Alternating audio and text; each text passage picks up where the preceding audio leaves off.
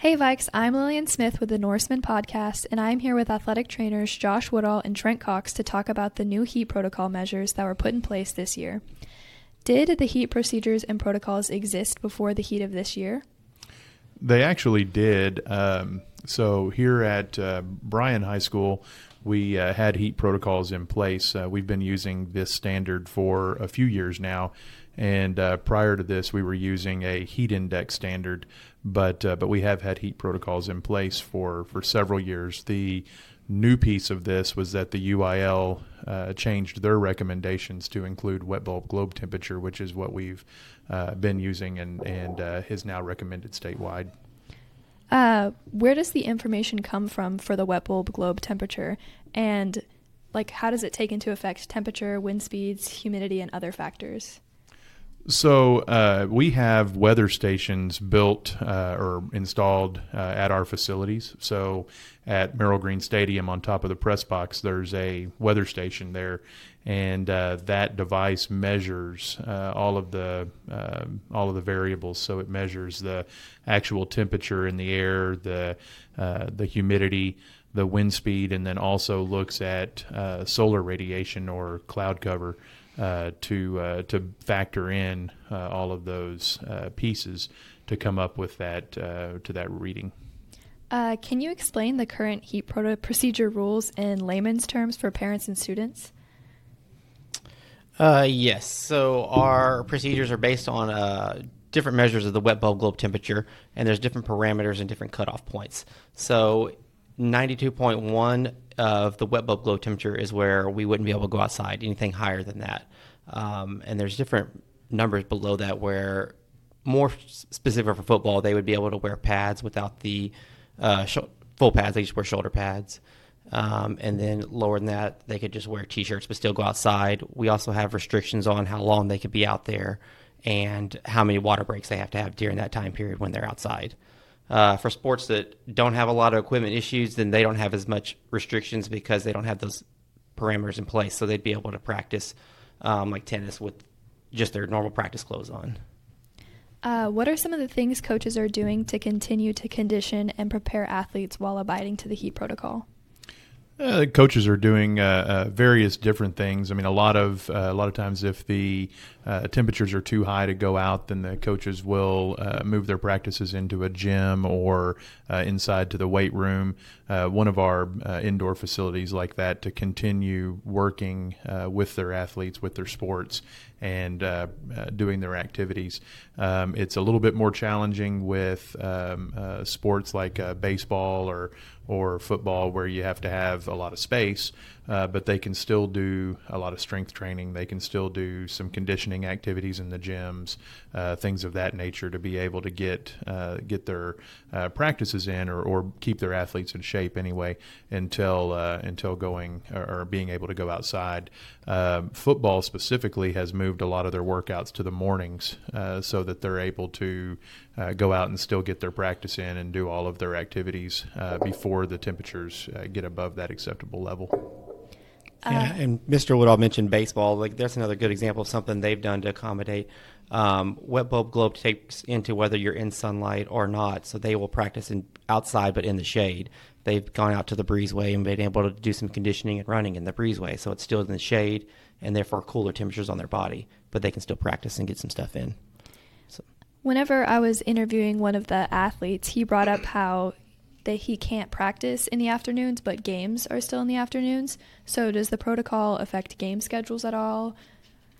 So the protocol is considered whenever we have games, but that's not the only factor that's taken into consideration. So games are a little bit different because of the level of participation, the number of reps that are built into a game. So in practice, practices are typically an hour 45, 2 hours, can be up to 3 hours long in practice, and you're doing reps just repetitively. So they're rep after rep after rep, and then they get a short break, and then they go back and they're doing more reps, and then they switch to a different type of activity, but still more reps. And so there's very limited time for the body to be able to dissipate heat.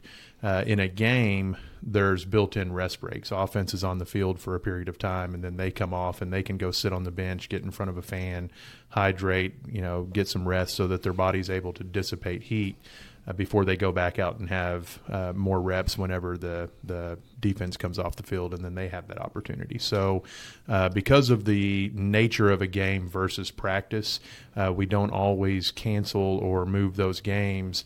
It kind of depends on all of the factors. But we do consider that protocol, and we meet with the coaches, with the game officials, and administrators to determine if adjustments to the game schedule are needed. We have pushed back some of our games to start at later times to be able to accommodate for that whenever we anticipated that the wet bulb globe value was going to be very high. So we can make those adjustments, but we don't require it for games just because of the nature. The other piece of it is that by following these requirements during the week, our athletes are not depleting their ability to thermoregulate or control their internal temperature. So by keeping them out of those conditions for the vast part of the week, they're more able to participate in that without completely depleting themselves whenever they go out into a game. There's also other parameters of the games we control that by meeting with officials, they'll put those in. So, for instance, when we host freshman or JV games, those are played a little bit earlier when it's a little bit warmer. So we have an extra timeout built into the middle of every quarter that the coaches don't have to call. They don't have to use a team timeout. That's just a timeout water break for everybody to get some water, get some rest. We recently hosted Davila and SFA middle school football here at Merrill Green Stadium, and both sides sat on one side so they could sit in the shade because only one side was the shade of the press box. So they were able to cool off that way as well. Is the heat mandate put in place by Bryan ISD, district, or state? So we have a district protocol that we follow. It is the recommended protocol, but the state doesn't have any mandated protocol as far as this go. Now the state's governing body, the UIL, has suggested this as a recommendation, but because they don't have an enforcement arm, they don't typically make mandates or requirements out of these. They make recommendations based on the evidence. So. But this is a district protocol that we follow. With the procedure in place for everything from athletics to band, how have you seen it impact the school as a whole? I would say as a whole, we haven't seen because we've been following these protocols for several years, I would say that we haven't seen a huge impact, adverse impact. This year has obviously been hotter. The early part of this year was hotter than what we've experienced in recent school years. So there has been less outdoor activities initially because of that, but I don't feel like it's had a huge negative impact. We're still able to get practices in the morning, and because those temperatures are higher in the morning, we're still getting acclimated to the conditions, still able to get out there and get the reps in, and then as Mr. Cox had said, the teams have found innovative ways to be able to continue to participate despite the conditions out there. So I think that we've had to be innovative and come up with some new ideas and a different approach to things, but it hadn't had a terrible negative impact or anything. So I know obviously you said you've taken measures to keep everybody safe, but have you still seen more heat-related injuries or illnesses this year? I wouldn't say that we've seen more. We always see some heat-related illnesses at the very beginning of seasons, especially this time of year when it's hot. But Coach Cox and I were talking about it not too long ago, and feel like we've actually seen less muscle cramping this year during games than what we've seen in previous years. And as far as other more extreme heat illnesses, we haven't seen any increase in those numbers that I've experienced. We do have student athletes that get sick during participation. They start to experience what looks like or feels like a heat illness. But a lot of times when we get into that, it can be related to other conditions. Like, for example, if somebody goes out to play a game and hasn't eaten lunch, then that's going to lead to a heat-type illness because they're not going to have the nutrients they need and the energy they need to be able to participate, and then they'll start to have that drawn down groggy feeling, and they may get sick to their stomach because they don't have anything in their stomach, and they're out there trying to participate. And so we have seen some of that, but no more than usual.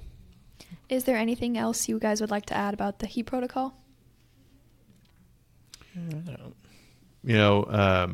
Again, I mean, it's just something that is in the best interest of our students and student athletes. The idea behind it is to protect everybody and to allow us to go out and participate when the environment is such that we can. But we've got to be cognizant of what's going on and take care of our students and protect them. The majority of heat-related fatalities happen during practice nationally. I think it's like about 96% of heat-related fatalities occur during a practice, not during an event. And it's very important that we do what we can to prevent those, because heat-related illnesses and deaths are 100% preventable. So taking these measures to protect students and student athletes is at the forefront of what we do, and we want to make sure that we're doing as well as we can. So. Yeah, I think with this new heat policy, it's just something that takes getting used to, that ultimately it'll be great for everyone involved. But it's just like when any new rule comes in place, there's going to be people that kind of not for it or not in favor of it, not the biggest fans, but they'll learn to adapt and overcome, and it won't be such an issue going forward. Just like when concussions first came around, you started having to do concussion return to play protocol. People said, "Oh, well, we didn't do it that way. You just had your bell wrong." And now they recognize that concussions are a serious issue. And as we go through this process, people will learn to realize that this is just for the best of the athletes, and it is a serious issue. We're just trying to prevent any kind of illness and injury and death even. Well, thank you both so much for coming in to speak with us today. Absolutely. Thanks for having us. Yeah, thank you very much. Of course.